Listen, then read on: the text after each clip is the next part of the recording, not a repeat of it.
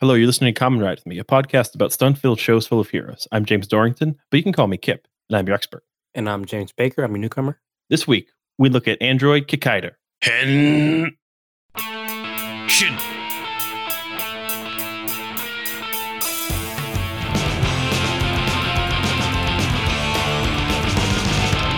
There was a lonely girl with no one in this world. She had no one to guide her. She needed Kamen Rider. She was so all alone. She had no one to hold. She had no love inside her. She needed Kamen Rider. Kamen Rider. Hello, everyone. This week, we have a very special guest in Professor Jason Shun. Hello, Jason. How are you tonight? Oh, I'm fine. Thank you. Thank you for having me on your show. Anytime, we're really glad to have your perspective. And could you tell people what's your background in toku and in Japanese culture? I was born and raised in Hawaii, and so we have a huge Japanese population here. My mom's from Japan, and I'm half Japanese, and would watch the Japanese station here when I was a kid. I first came across Kikaider when I was in elementary school when it first came out as a tokusatsu show. And I couldn't believe what I saw. It was so amazing. And I started, watching some more after that. So, I've been watching tokusatsu, the shows back then, back in the 70s. I kind of stopped watching after that as I grew older. But I've been following anime, manga for quite a while. I've been, it was very lonely back then in the days before YouTube, when you didn't have people who could share and talk, like this. I now, teach a course actually on anime, manga, and film at the University of Hawaii, West Oahu, and summers at University of Hawaii, Manoa. And that is one of my specialties. And I actually write about this in the newspaper and, just articles about anime, manga, and so forth. So thank you for having me on the show. I'm really excited to be on. You're welcome. Yeah. For a while, I've wanted to look at, I've known that, there was, a big boom in places like Hawaii and, Brazil in the 70s and 80s for toku just being a really big thing. So I really wanted to hear that perspective and maybe look at why that maybe happened too. It's a very interesting thing because to put it perhaps insultingly simply, Hawaii has always had its own cultural identity compared to the rest of the states. Right? Yes, very different, very different. So why is it important in Hawaii? Well, I'll just tell you, I'll be really, really simple. When it first came out, again, first of all, I'll give you the professor reasons. Let's say that. Then I'll give you the regular reasons afterwards. First of all, in Hawaii, we've had a high Asian population here. So it's not that strange to watch Japanese TV in Hawaii. In 1974, when Kikaider first came out, about 40% of Hawaii's population was Japanese American. We have, a very large, a Chinese, Korean, Native Hawaiian population. And, today the figure is close to 20%. Back then, there was a powerful Japanese, influence. Shows like, Kikaider were not that exotic. In fact, for many kids, see, for example, a Japanese superhero was a role model. So, probably Kikaider's popularity, maybe aside from a few, Japanese stations in Los Angeles, San Francisco, probably was not possible elsewhere in the nation. You got to remember, back in the 70s, or even 80s, it was, and it still is, rare to see Asian people US TV. It's even more rarer to see a male Asian lead. And today, you got to realize, back then, the best analogy is Black Panther. Kikaider was our Black Panther. People could relate to him. But he's also had appeal outside the Japanese community. There are kids of all backgrounds who love Kikaider just because it was so unique and so different. He also had, would you like to ask that question? Feel free to interrupt anytime.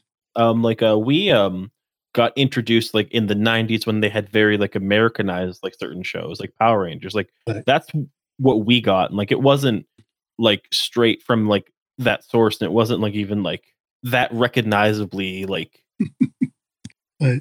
Japanese, it was much more of the Captain Planet, let's have a mixed group of people in their own colors kind of thing, Yeah, no, I feel sorry for you. You never got to see the originals, right? You had Power Rangers, right? Which was, Rita Repugna wanted to destroy the school prom, right?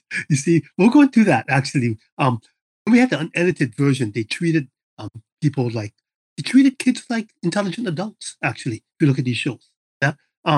First of all, I write actually in my book that Kikaido was the first Japanese product to not be changed for U.S. audiences. Oh, See that, like usually, for example, like you take in 1960s Astro Boy, Tetsuan Atom. They had to change the title to Astro Boy. They changed all the names, the characters. They dubbed it so you couldn't tell it's from Japan.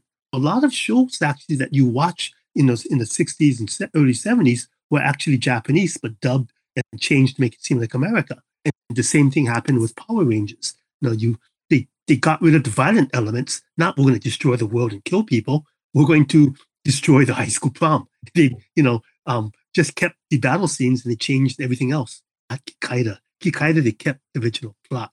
You can spell it differently. Like when you spell it what? K-I-K. ER, not the A.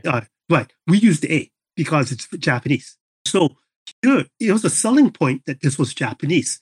There was no effort made to localize it and to change it for audiences. If you look at the tokusatsu, it's very violent. That's what the kids loved.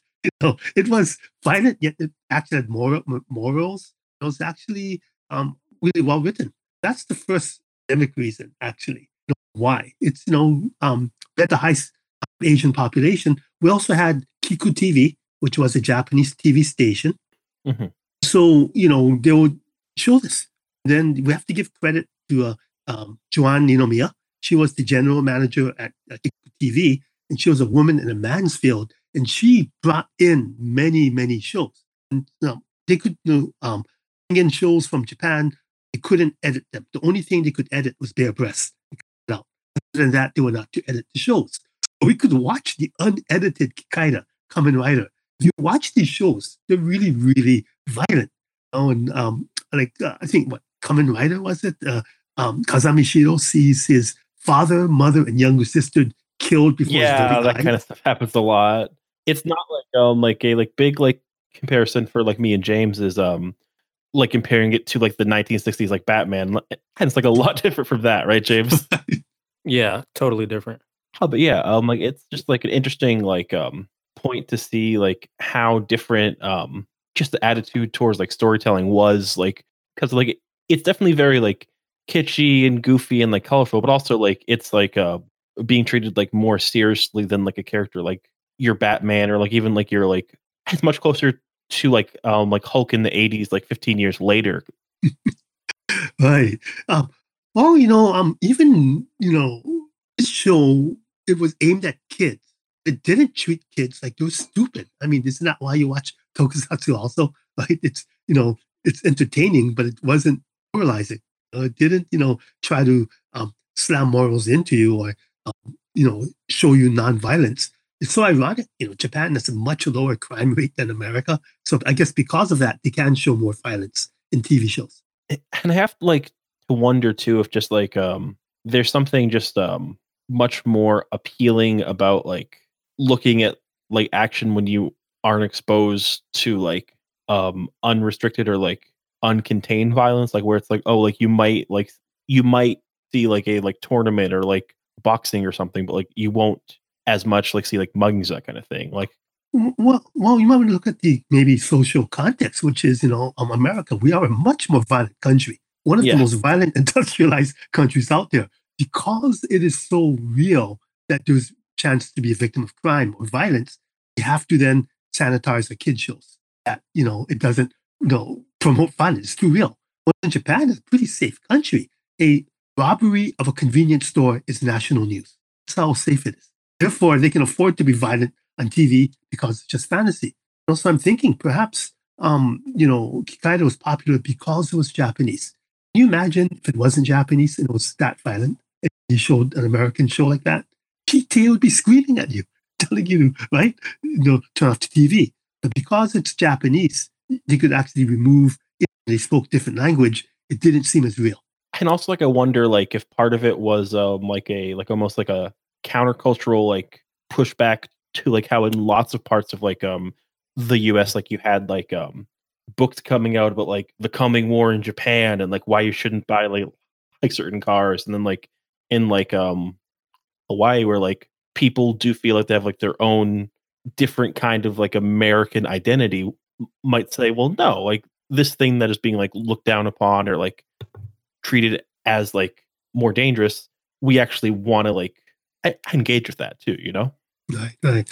Oh, you know, if you grew up in Hawaii in the 70s, and even today, there's a heavy Japanese influence. You know, I mean, the most popular language actually at the University of Hawaii system students take is Japanese. Huh. It's everywhere. So tokusatsu, in some ways, if you look at like I guess in the rest of the US continent, it's seen as maybe exotic, a Japanese show or so. Well, in Hawaii, it's seen as something very familiar. For many kids, they could identify with Kikaida, as it was a hero that looked like them. And you also, this is the strange thing that I think you're both going to find really, really interesting. Kikaida today is relatively unknown in Japan. If you ask a Japanese person about it, they don't know what's Kikaida. See that? But if you go to Hawaii, if you know Kikaida, what do you think it means?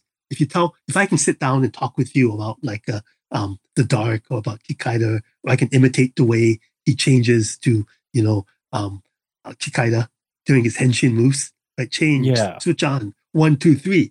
If you could talk that with me, what does it mean? There's a social meaning. It means you grew up in Hawaii. Yeah, because like I feel like my frame of reference for like how certain shows are viewed in Japan is like something like Kikaida is like you might like see action figures in like a like hobby shop, or like they might like randomly show up in like a movie with like a cast of like all their characters, but not like to the extent of like it's almost like Mighty Mouse or something, like a weird artifact that you might remember but isn't like important to you, you know? I know. And here, meanwhile, Hawaii, it's a part of local identity. If my generation, were the first ones, we knew Kikaida. And then that no matter what the ethnic background, if you could talk Kikaida, it meant you grew up in Hawaii. That we're the same generation, we had the same shows. It's like our hidden angel, hidden secret, and we could talk about that. What made it interesting was there was a marketing campaign later on in the 90s as my generation started having kids. Yeah, I want to hear about that. That's very interesting. It's called Generation Kikaida, actually, where, it kind of made the idea our generation grew up together. And the Kikaida came out on DVDs. What happened? People showed it to their kids. And then, kids would watch, hey, this is what daddy watched. And then they would watch it. And then we had the next generation of Kikaida fans come. Then later on, you had Kikaida days where the actor Ban Daisuke was brought over, to Hawaii. And you'd be huge lines of people, families come in to get his signature. Probably more popular in Hawaii than he is in Japan. That's like almost like a like regional Star Wars kind of thing. Like just like this is like what Star Wars is, and like in like like one thing that I found was that George Lucas like cited the main enemy Kikaida as being the inspiration for Darth Vader. Oh, that's interesting. You serious? Yeah, like, he said in an interview that he based Darth Vader off that character, who like I know like also had like a weird movie in the 90s and is like a weird cultural like figure as well. Oh, that's interesting. I didn't know that. Darth Vader. You know what? Actually, it does make sense. Is also, I guess, maybe I remember I said earlier, it didn't treat kids like idiots. That these shows actually are quite complex. Shintaro Ishinomori actually wrote very complex stories. If you look at Kikaida would be a Darth Vader-like figure. Interesting. It was all black. Was the brother of Kikaida. He was made to kill Kikaida, and therefore he tried to kill Kikaida, but yet he was also honorable. He's both good and bad, kind of like an anti-hero. Did what it takes to survive. A lot of kids actually like Kikaida better than Kikaida. Yeah, because he's like all in black. He like has like the weird like exposed brain going on. It's like a slightly cooler, like as much as like that two-tone and the like machinery in the head is cool. Like one character is like very clearly like looks like you could partially dress like them like pretty easily. You could cosplay also like Saburo. It's interesting how he's like the mirror image of Kikaida, and yet he's also the more evil version. But that is interesting to say that Darth Vader comes with that. Kikaida, like he was cool. He had a gun, he had a knife, And so, is obviously, Hakai in Japanese means to destroy. So, it Yeah. means, Kikai, by the way, is machine. Kaida is Okay. machine man. Kaida is a destroy man. So, he would want to fight Kikaida, I think, but do it honorably. He was obsessed with Kikaida. So, it makes sense. I mean, this was, a show was really, really good. Like, compare what did other kids watch? Scooby Doo? Yeah, Scooby Doo. The Brady Bunch. I'm not sure. Right? Well, even today, right? Well, people die in Scooby Doo. See that, right? Not a lot. No. Nothing violent happens. Same plot all the time. There's no character development continuity. Bugs Bunny, Mickey Mouse, same thing. There's violence, but it's very cartoon-like. So, this is the American mentality that kids they can't be corrupted. They must be taught, moralized too. So kids should be very, very fragile. Yeah, and I've like seen lots of stuff like in Japanese culture of like, oh, like you need to like go on like a journey or like experience something that like you like overcome versus like being fragile kind of thing. Like I'm not sure like what that's exactly called. Like I know it like has like a name for it, but like it's I think it was a show the kids go shopping, right? Unknown. yeah, that kind of thing. This is the true irony. Actually, look at cultural studies. We say we're an independent nation, yet we don't treat our kids like they're enough to be independent. Yeah. We tell kids, be independent, yet, we check up on them every 30 minutes. Where are you? Kids can't walk to school alone. They always have to be dropped off. Because maybe it's too scary in America. I don't know. But in Japan, kids end up doing stuff on their own easily. And so maybe the idea there is that need to be exposed to this stuff. I don't know. What do you think?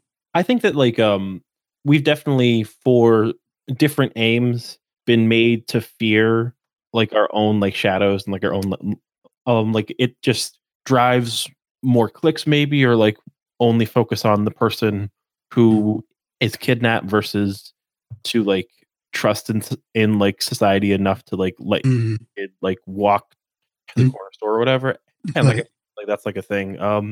It definitely does seem like maybe there's like a concerted effort or maybe like feeling from what I've like read and spoken to like people from it like in Japan like people like do kind of feel like maybe like a greater responsibility for like a common good or pleasantness, I think. Right. And it is, right? So maybe, again, these are still kid shows. He kind of still for kids. But, they're showing kind of like the evilness, the dark side of nature. I guess the idea is, you have to know this in order to survive in society. And while, the American kids got Power Rangers, the worst thing that can happen is someone will destroy your prom. I mean, think about it, Kikaida, like, you were watching it, like, you're fighting an organization, the hero, right? And it's the evil organization. Kikaida has a conscience circuit, right, Jiro, that separates him from other androids. So we thought it was cool. Like, he would be good, and then, Professor Gil would play his flute. Then what? Jiro starts screaming. And I remember that? As kids would imitate that, and would start screaming and all that. And then this idea, think about it. It talks about the nature of man. Can a robot have a conscience? So these ideas are in there, Something interesting towards that is actually we're currently like recapping like Kamen Rider like 01, which is like the like 2019 like 2020 show, and like the entire like arc we're going through right now is basically like different groups trying to build infrastructure for AI to be able to like follow their dreams and like come to like a like consciousness and like to like have joy and like have personhood basically. It's definitely something that like has continued, I think, thematically, like through the works like inspired by like these early ones. Oh, I can go over that. Yeah, and if you want to talk about that, I can go over the in Japan, the social context of Kamen Rider and Kikaida. It was made in response to a specific social circumstance. That's what we study in academia. But just back to Kikaida real quickly. I gotta give you, however, the easy reason why we kids loved it was it kicked butt. It kicked ass, basically. Compared to American cartoons, which were tame, we're talking lots of martial arts moves, exploding, screaming monsters. As a kid, we loved it. It was during the time of the Bruce Lee boom, 1972, Fist of Fury, Enter the Dragon, 73. So look Look at the Yeah. openings. Yeah, wasn't it amazing? What do you think when you watch this? It's a martial arts movie. Yeah, like is very much like film like that, and like there's this weird sense of the country not being fully built out in like that like time like too, where it's like, oh, we just have like quarries and like burnt out buildings and like these like areas like where like we can have people like have these like huge fights, that kind of thing. Well, they did quarries because it was, I guess, cheap to fight in a quarry, right? But look at the opening scene where Kikaido's just on this motorcycle sidecar, and then all of these androids are jumping, spinning out of the way. You realize it's a single cut, right? And then Yeah. these are stuntmen in costumes jumping. I couldn't help but notice that in the first fight on the main suit, they didn't switch out like his eyes to be ones that didn't have light bulbs, meaning that like he probably couldn't see the whole time they were filming that. Wow. Wow. Right. Oh, it's dangerous. Yeah. Actually, you notice like the gray, was it a Rhino King, right? He gets tossed down, actually, hill. Notice that? That the androids get tossed down a hill. These are actually really dangerous stunts they're doing. What do you think about these first two episodes like that we watched, James? I thought they were pretty solid. Other than the quirky weighted special effects, like whenever the Robex exploded, it was just like a bunch of old computer pieces that were on the ground on fire. That was really That's pretty funny. But like Professor Chung said, if I was a kid and I was growing up and I had a choice between watching this or some like bubbly cartoon, I would definitely choose this over the bubbly cartoon.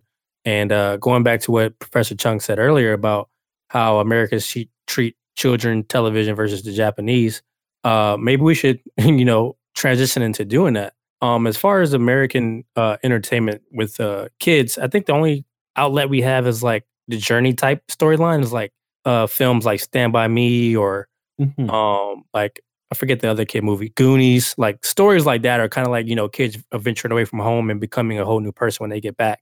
So I think the way they do that is in film versus television. But I really enjoy Kikaider.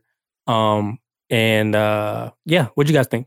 I liked how like in the stuff that we've looked at like on the show, like including Kaider, like how like they really attack infrastructure a whole lot. Like it seems like every plot is to like let's destroy like this dam to hurt the country and that kind of thing, versus like how like in Batman like the plot might be let's hurt people in the city.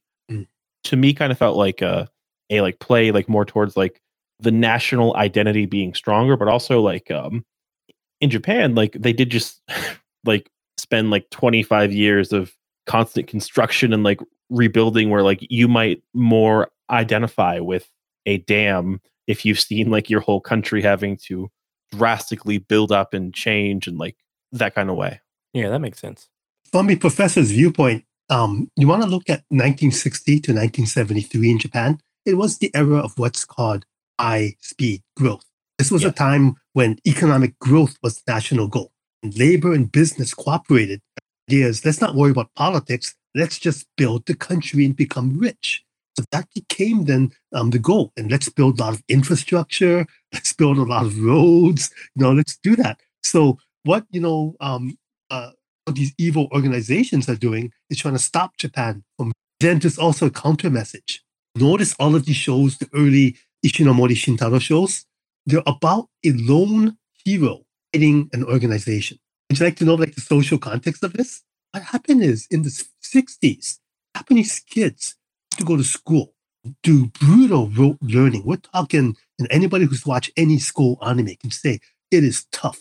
In your life, you have to become machine-like, just memorize things, become like a machine. Then you go to college for 4 years of freedom to get into good college. And then once you finish college, you join a big company and you become part of the machine. Young people knew what was happening. They knew that they would become a machine to just grow Japan. So during the 60s, college students with all their free time go into protests. And there were like protests all throughout Japan from students. They even took over campuses and said, we do not want to be part of this machine. Now, let's look at Kaido, Kamen Rider, all of these shows. Always about, yes, if they've become part machine, or they are part machine, they are fighting an evil organization of mindless androids, hierarchical organization. In other words, these are the fears of the counterculture. Wow. Think about it. Takeshi Hongo, right? Hongo Takeshi. He's like the main character. He was chosen in common by Shocker. You see that? Why? Because he had a high IQ, high Yeah, like athletic 600 ability. IQ, and he's like great at like racing motorcycles and perfect dude. Right. So what happens? Shocker wants to take the best people, make them into robots. Basically, turn people to mindless machines. Think about it. It's a analogy for kids going to school. You're the best and the brightest, and you're going to be turned into a machine. And around this time, like, wasn't that when that like that archetype of the like schoolboy in the uniform, like getting in lots of fights, like maybe having like a pompadour, like kind of like became like a thing, like that, like very anime one too, just like here's like a rowdy middle schooler, like that kind of thing. And like I think like No. You see a lot of that actually in the 60s and 70s. The hero is the loner who's bucking the system. It was a fantasy of college students and for high school students and kids to want to crack the system. You have to be a loner. See that? So, you think about it. The idea, Shocker is making people into machines. Jiro and Kikaida is bad in the dark. A robotic organization trying to take over the world. There's always the same concept. They're both fighting a huge organization, which is hierarchical. There's always a big leader that, right? The main boss of the week, right? And amasses the mindless foot soldiers. See that? Then you look at all of these heroes like Kamen Rider and Kikaida, they're lonely. Nobody helps them. In America, it's considered cool, right? Like the lone cowboy. This is Japan. You have to be part of a group. Totally different concept. hey everyone, this week we didn't end up doing our normal segment break, so here's just one smack dab in the middle. Next week we come back and we're going to be looking at Kamen Rider Reiwa, the first generation, and the first part of Project Thouser.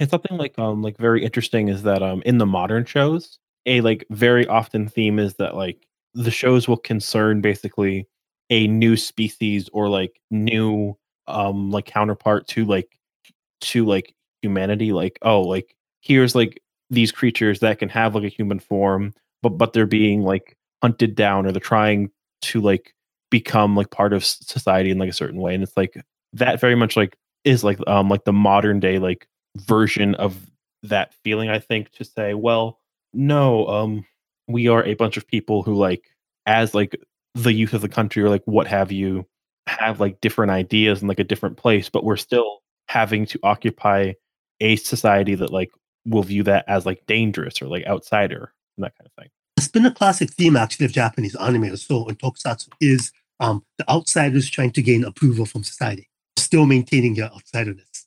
You see that in anime all the time. If you notice, I think in the recent, I was watching a little bit actually of some of the Kamen Rider on Japanese TV. It's now teams now, right? There's more characters. Like there's definitely like 3 or 4 Kamen Riders in like the current show we're looking at, maybe more, right, Shapes? Mhm. Okay. What happened, if you notice, like around 1975, 1974, you started seeing the opposite of the lone hero come out, seeing the group. Super Sentai. Super Sentai. You know the Super Sentai, each one a different color, each one has a different, different role. They must work together to do a complex move to destroy the main villain, or go into robot and each pilot different part of it. This is basically the exact opposite of Kamen Rider original incarnation. It's teaching people how to become a salaryman, salarywoman. See that? It's teaching. That's what it is. You have to work as a group, you speak as a group. You notice they say the commands together. Have a leader, always male, always red. Yeah. And like one of the like very early shows, like each of their weapons like becomes part of their like final like cannon or whatever. But like it's like an actual cannon. So like one of them just has like a wheel and like it's like not that like compared to the main character like having like the rocket or like what have you. It's just like one more way to be like more demoralized too. Oh, this is the reaction perhaps to Kamen Rider Kikaida, which is the teamwork, Super Sentai.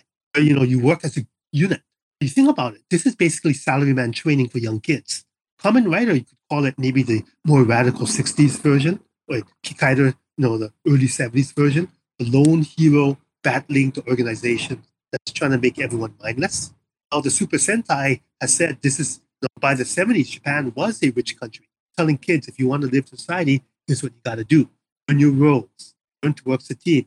If Yeah, you're a and they woman, go towards like those like very different like age brackets where it's like let's like teach like 4-year-olds how to be in Yeah. groups versus like let's like be like exactly. So that's one of my class lectures I do actually. I look at the two different kinds of tokusatsu, the loner tokusatsu and the Super Sentai. You literally lose your individuality. You have, it's like uniforms. You'll have different colors. But what's fun, interesting, a little bit off subject. Has there ever been a female Red Ranger in America? in America, no. I think there's been like an evil team or like a temporary Red Ranger, but no, there hasn't been like a full like cast member. Isn't it interesting? I think there's been one in Japan, not in America, which, people say, Japan's a very male-oriented society, yet even here in Mekon, we haven't done that step yet in America. Something I want to like look at like too is how much there's like this kind of like coolness of new technology angle too for like these shows where like it's like for like Kikaida, like he has like a bunch of like weird like chips and microphones like in like half his head and that kind of thing. Well, it also helps sell toys, right? I mean, Yeah. Bandai, you make different incarnations, so you have to buy a whole new piece of toys every year. First Kikaida, then 01. But technology, you have to think this, in Japan, technology was a big driving force for the government. The government promoted technology as a way to make Japan, made in Japan used to be cheap goods. By the 70s, 80s, they wanted it to be quality. So they pushed for engineer mechanical training. These shows actually help kind of tie in with that fascination with technology. Then it also made it easy to understand, by having a human, as a robot or robot as a human.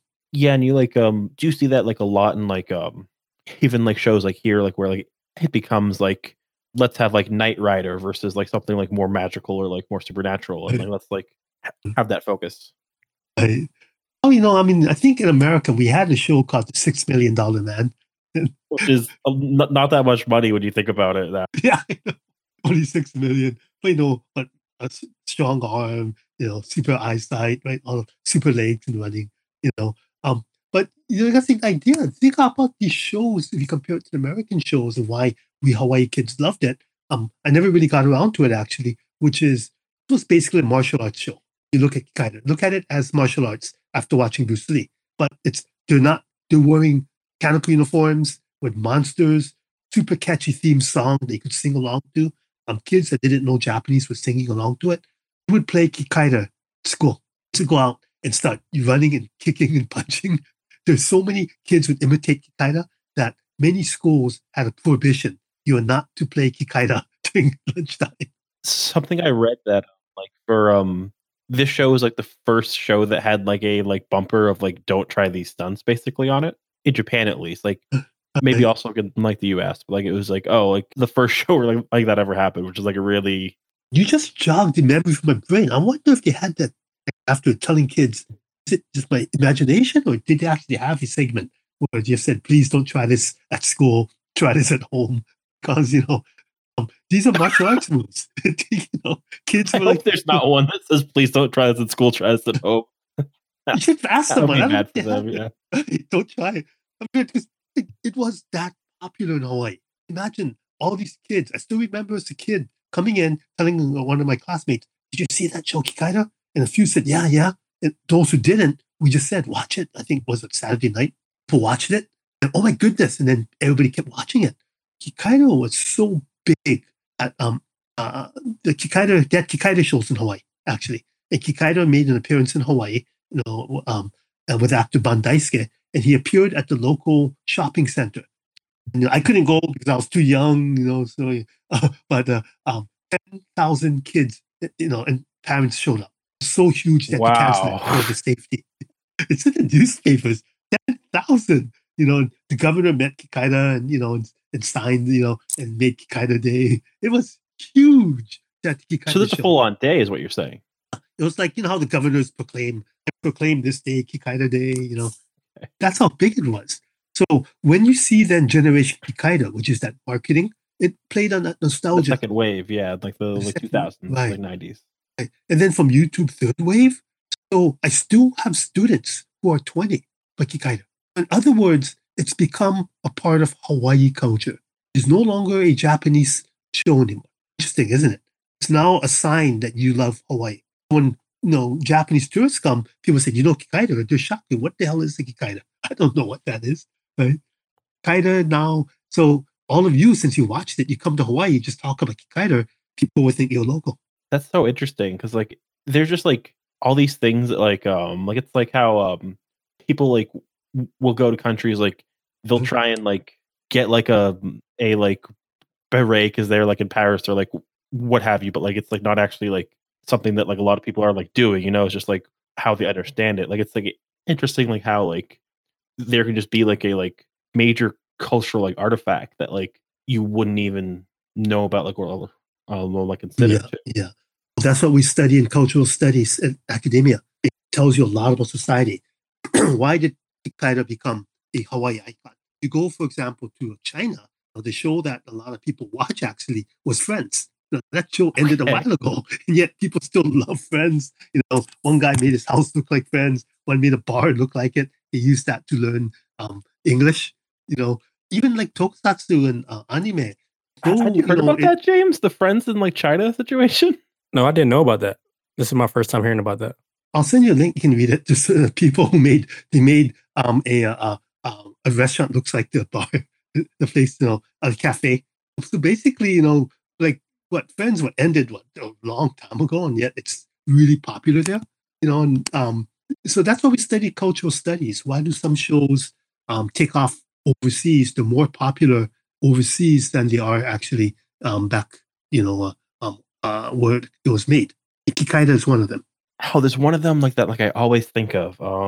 It's the Phantom. How the Phantom is really big in like New Guinea, but like it's like a like massive like thing where basically like during World War II, like some comics got left there, and then like now like there's like on like traditional like shields, like it'll be like here's like a tiger, like here's like a like hawk, and here's the Phantom, this 1930s like comic book character like that no one's seen for like 40 years, Oh, the Phantom.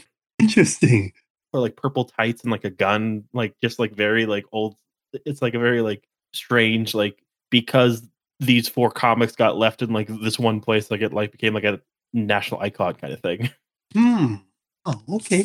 I never knew that. I'll have to look this up. The Phantom. So it's kind of like, I guess, Kikaida. Become a state icon, a local icon that you are from Hawaii. Is it the kind of thing where like you can go to like a certain like restaurant and like get like a burger like based off it, or like not quite? No, we don't have that yet. They did have Kikaida days where like the local store would sponsor, and actor Bandaisuke would be there to sign autographs, and then the person in Kikaida suit would be there. Then whole lines for families coming to get signatures. Photos of Kikaida. So that's what we have. There's local artists who draw Kikaida still. Still has a huge following here. People buying the DVDs. Kamen Rider also to a lesser extent. A show that you might want to look at is Rainbow Man. I've heard of that very briefly, but yeah. That was also huge in Hawaii. It came about the same time in Kikaida. But what made Rainbow Man really interesting was they did not subtitle it for a long time. When I watched it, I had to just guess what was happening. I couldn't understand what they were saying. But yet everybody loved it because it was a guy, I guess he finds some kind of Indian guru to teach him how to become seven different forms. When kids like to copy henshin, I think that's tokusatsu, that you change forms. They like to copy that. It's the kind of thing where like a like serial killer came up and I had like to search like Rainbow Man, like, and then like Toku, like it was like that, like it's so weird to me, like I basically like heard about things like how big like Kikaida like is, and like but then like without like that real context, where like for how big it is, like how little like it's like really been like talked about or like mentioned, like there's maybe like one news report for the 45th like anniversary on like YouTube, like about like how big like Kikaida like is, and like it's like interesting to me that like that hasn't like bled more like online of like Twitter and that kind of thing. well, your show now can help spread this. There are some articles about this. Maybe you could enter the field of cultural studies. This is still relatively new, although it's been around for decades. The idea is popular culture is something worth studying in academia, that you can learn more about a society from watching pop culture. So, my class is interesting. We go in and we start talking about anime, tokusatsu, K-pop. And at first, the students are really kind of shocked. They're not used to hearing it's being just discussed in the classroom. But then, start getting into it. Like I already gave you an analysis, and you can see how it really reflects, Japan at the time, and how it reflects Hawaii at that time. Yeah, and it's just like a very like interesting like how just there's so many things that like aren't quite like lost by any means, but just aren't really being covered like versus like how much like certain cultural like parts like are. And it's like just like Mhm. to me it's always seemed like, oh, this is something that's very minor and very like not important, and like there's no one like besides like this like one comic shop, and like it's like Right? weird to see like the different ways that like Mm. you have like massive like franchises and like cultural movements, that kind of thing. Oh, now with YouTube and with all these Netflix and all this streaming, we've had a globalized world. Now people can actually watch these shows very easily. It's a to get ready for this show. I just I watched some Kikaida online. Actually, can refresh my memory. This then now we're entering here really call it global culture. Then these things we can study how we react to it. Tells us a lot about our society. One thing that like might like matter now is that like it's like a past 5-10 years like thing where you see like Netflix and Hulu and that kind of stuff like really like pick off. Like just like last week, Toei Tokusatsu World, like a like Mhm. YouTube channel started, which is the first time that like a lot of shows like in the past like month or two, like the original Kamen Rider, like Kikaida, are actually like legally like available to watch Mm. in like a like real format. So like that's something like where like right now it also seems like a interesting time of like instead of like the legal gray area maybe of this thing it isn't copywritten in my country and I'm like watching like a fan's version of it Oh, to like, oh, this is like all of a sudden here. And like I think like with services like Crunchyroll or like there's like one just called like Toku, like that understanding will change a lot, I think, in the next like 5-10 years too. that's good. That's good to hear that. It's so mainstream then that because the thing is Japanese culture was really, really seen as exotic, except in Hawaii, which it's everywhere here. You have in Hawaii the native Hawaiian culture, you have the U.S. culture, and you have the Asian culture. There's a lot of Japanese here as well. But one thing is, it was really only until the late 1990s that, especially with Pokemon coming in, that Japanese culture products began to become mainstream and part of everyday life of people growing up in the U.S. Yeah. And You like know, it's like, interesting to see that like just 2 weeks ago, like I like had Rich from the Science Patrol podcast on. He made like the first Ultraman like podcast. And Hmm. Wow. one thing that like we talked about like in the 70s and like 80s, he like knew Ultraman, and then one day like his friend went to like Comic-Con, like brought him like a Right. different series. I was like, what's Mhm. this? And like how like Wow. until like the mid to late like 90s, like Japanese culture Oh. was just like a weird box that was like a buckshot of things versus like Mhm. Right. even separating out like this is anime, this is manga, this is like that kind of thing. And like it's like only like in the past like 20-ish like years even where like there's been like any like attempt to make that distinction. And like in like the past 5 years, like there's like, oh, here's like K-pop and like here's like Mawa and that kind of stuff. And it's like weird to see like how long it's like taken even like fringe mainstream, you know? Yeah. Well, I mean, Kip, James, think, how did you get introduced to Tokusatsu? Right? I mean, you're far away from Japan. What brings in, Japanese culture to your life? How did you get into it? Why did you like it? You see, you want to think about these kinds of things. Yeah, and for me, it was stuff like Godzilla movies and Power Rangers, and I like lots of like good like martial arts movies, and like that made me like when I saw like an odd like clip on YouTube, like be like, oh, this is interesting, and like I'll look towards it, you know, versus like Wow. I was going to say is that the audiences for Tokusatsu and shows are highly intelligent. They know how to actually interpret really well. They are very culturally curious.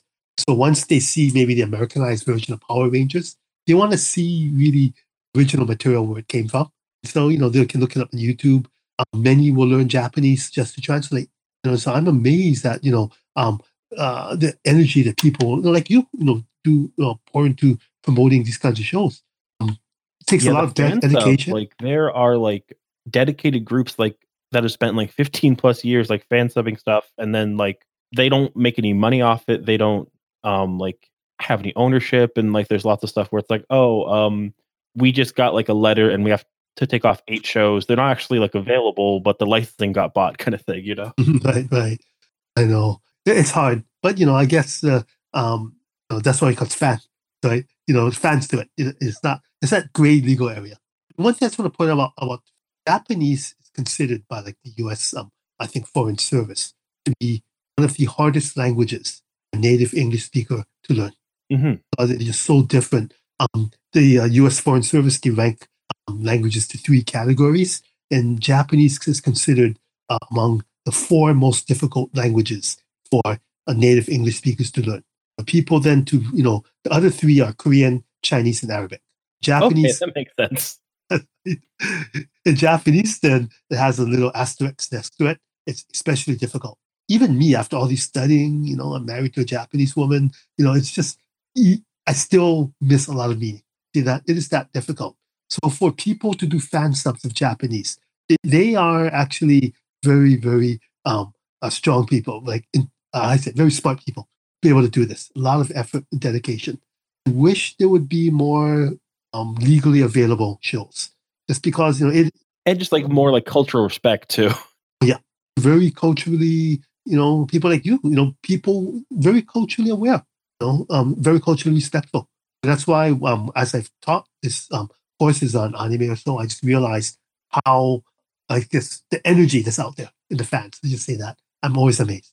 And like just are there any like magazines or articles or like books maybe that like you might like point people that like want to learn more about like this cultural like history, or like I would tell people just start also the whole bunch of academic articles out there on tokusatsu, on anime, and pop culture, and that hopefully if you study all this, it'll get you interested into learning more about Asia. For example, tokusatsu. Now that you understand, I've kind of explained for you a little bit about this history. You might want to start learning more about Japanese culture, history, society, about this high-speed growth era, about today, like you pointed out, today's Kamen Rider. There's like growing multiculturalness in Japan, and young people are trying to learn how to deal with this. People who are different from you. Globalization. What do you do when you meet people who are different? Fight them, become one with them. And that's a common theme in anime as well, also. And lots of people come from the angle of, this is like a like interesting fight scenes or like that kind of thing. But like there's a lot, as there will be with any like 60, 70-year-old like multi-franchise like genre of like filmmaking, that kind of thing. Like there is so much to be offered and like to see like beyond like we've looked at like patently for children things. Like we've looked at like movies about like Shin Godzilla, like about like a country going through and like looking at its own destruction in like a real politic like way and that kind of stuff. So like there's a lot there, like even just like if you purely want like action to like so much to unpack. That's all I'm gonna say is that I could teach this, so you can do a whole lecture on this about a country being destroyed, but I could go another hour about that. There's so much on this theme. It's just for the beginner, I just say watch Kikaida. Just realize this is before computer graphics. Yes. Before, I mean, just watch people realize they're in a costume and they're actually, it sounds a low budget also. They're doing a good job. The martial arts moves are amazing. You realize no stunt people are actually being tossed down the cliffs. It's highly choreographed fights, but it looks really good and it's set to music. I mean, it's just, amazing. I must say, I really enjoyed the part when the King Rhino ran into the guy in the office and he like splattered against the wall. That's pretty funny. The dummy just shattered. That was pretty funny. Little scene with the motorcycle where it looks like it's about to fall over. Yeah, yeah. It almost crashed. Yeah. I know. Wasn't it amazing? And then you also see this camera angle from the view of the motorcycle. And it's driving into Yeah. that men Yes. dressed as androids. And it seems like whenever they wanted to like have him beat like the big monster of the week, they just made a mannequin and put a bomb in it. Yes, yes, exactly. I'll tell you something. I looked a little bit at the reboot Kikaida. To be honest, it doesn't have the charm of the original. Yeah, that was like 2016 or something, and it's hard to have that charm. Fuck it was a guy in a suit. That's what makes it. What's what kitschy? I guess like there's just something charming about it. People in monster suits fighting at a quarry because that's the only place they could, hire to do explosions. Yeah. The guy At some point, we should look at. There is a '90s movie based off of Hokkaido that's like this weird like road warrior like rated R movie. Where there's like a town called Jesus Town, and this robot gets brought back to life, and he has to fight like a bunch of angel robots. Right. Wow, interesting. Wow, I got to see that movie. I never saw it. It just, kind of just thinking, now that you bring back memories, had so many quirky touches that only as an adult you realize what it means. Like Jiro is a regular goody two shoes, but when Professor Gill plays his flute, he starts to go crazy. He starts to he could hurt his own friends. It's almost like the human condition. Like, everyone has that good and evil in them to constantly battle. And Hokkaido comes out, and a lot of kids root for him because he was so evil, yet had a sense of honor. And you realize that, I don't want to get spoilers. An anti-hero, yeah. Anti-hero, but he was actually a sympathetic figure. And there must be like so many small things too. Yeah. So many, like, it was like a ritual. Like, new monster come in, first fight, run in, and then in the end, Jiro come out with a guitar, fighting, and then later on, and if you notice, the choreography is amazing. When he's fighting, then he changes kind of, everyone knew how he changed. You'd imitate his headship. The kids, you'd love to do that. When I was speaking with Rich, like it was the one thing that sticks out from my childhood is that the first time like the like one Power Rangers is like the first time his Dragon Zord comes out, he grabs like a smokestack and like bites into it like a breadstick, and that's like the major image, like top 5 like thing that has meaning without any context, like from like my childhood. And like I'm sure for like this show, there must be so many things of like when he's jumping in the air and when he's saying like his main attack, and his attack, every kid in Hawaii memorized it. It was double chops, giant swing throw, and the end. Those were the 3 things. You do it in an order. And so, kids like these kinds of rituals. You'd fight in double chop, the Daisharin again, Denjiendo, and then there'd be broken glass. And like you said, the dummy of the suit would blow up. Then, he'd be in the sidecar again and drive off. It was just cooler than cool if you were a kid in Hawaii rather than watching these tame American shows. Even shows where adults weren't this violent. This was just something that was just amazing. It's amazing to hear about it and to like just like hear that there's more enthusiasm than like the reason to have somebody on the show is to know like beyond like a vague reference on like Reddit, like what it actually means, like to have like these shows like have that lasting legacy. And like I'm just so glad of you like that you joined us and like. Oh no, thank you very much. It's always my pleasure. That's what I like to teach. This is what we do in the classroom.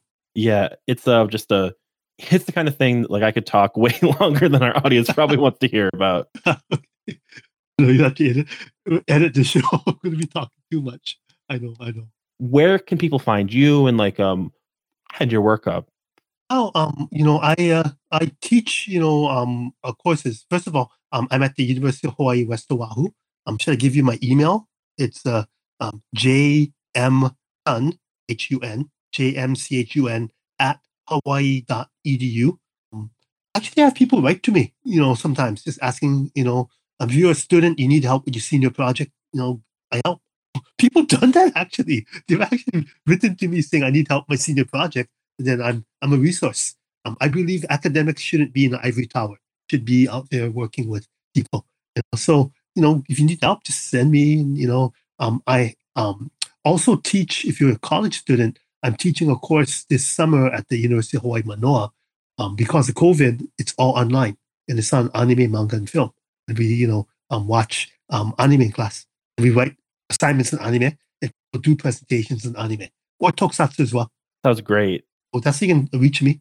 I have a whole, I'm working on a book about K-pop now, and I'm also writing articles in a Wasabi magazine about anime and academia. Okay. I mean, if you want to, here's a trivia. You talked about the giant, Megazord or so? Right? Yes. Like in Power Rangers, the main creature always becomes a giant to fight. Guess when that was first done? Oh. What show was this? That's the trivia. What trivia. What tokusatsu was this first done where the main bad guy becomes a giant and the giant robots needed to destroy this? That robot. What do you think, James? I'm still thinking. You would know better than me. I would, but I don't. I'm gonna say it's the one Daimajin or whatever. I know it was something. No? The answer will shock you. What is it? Spider-Man. Spider-Man. Okay. We do that in class. We actually we watch Japanese Spider-Man, and then the differences are so huge. You can quickly tell the cultural differences just because you're already used to Spider-Man. Origin story, he's the same thing. He's fighting an evil organization that wants to take over the world. Because that Spider-Man is the emissary of hell, right? Yes, Spider-Man. Basically, he's basically, he's a motorcycle rider who's consumed with vengeance, and he will do everything to bring down the evil Iron Cross army, which actually wants to take over the world. That sounds like Spider-Man to me. Yeah, I know. So, anybody just write to me, and I can, if I'm not swamped at work, I can do a brief reply. Thank you so much for the offer. But so James, where can people find you? You can find me at PopConet on Instagram, Facebook, and Twitter. You can find me on twitter.com at James Forge. You can find the podcast at commonridewithme.com, at commonridewithme, and send in emails to podcast@commonridewithme.com. As always, thanks to Azurk for the use of our theme song, Kamen Rider Love Song. So we always end our show by thinking of what is a crime that you could do while watching Kamen Rider, or in this case, watching Kaider. So I'm wondering, what could you do? You could watch Kaider and destroy property. I don't know. Good thing, everyone. Coming out, and bye.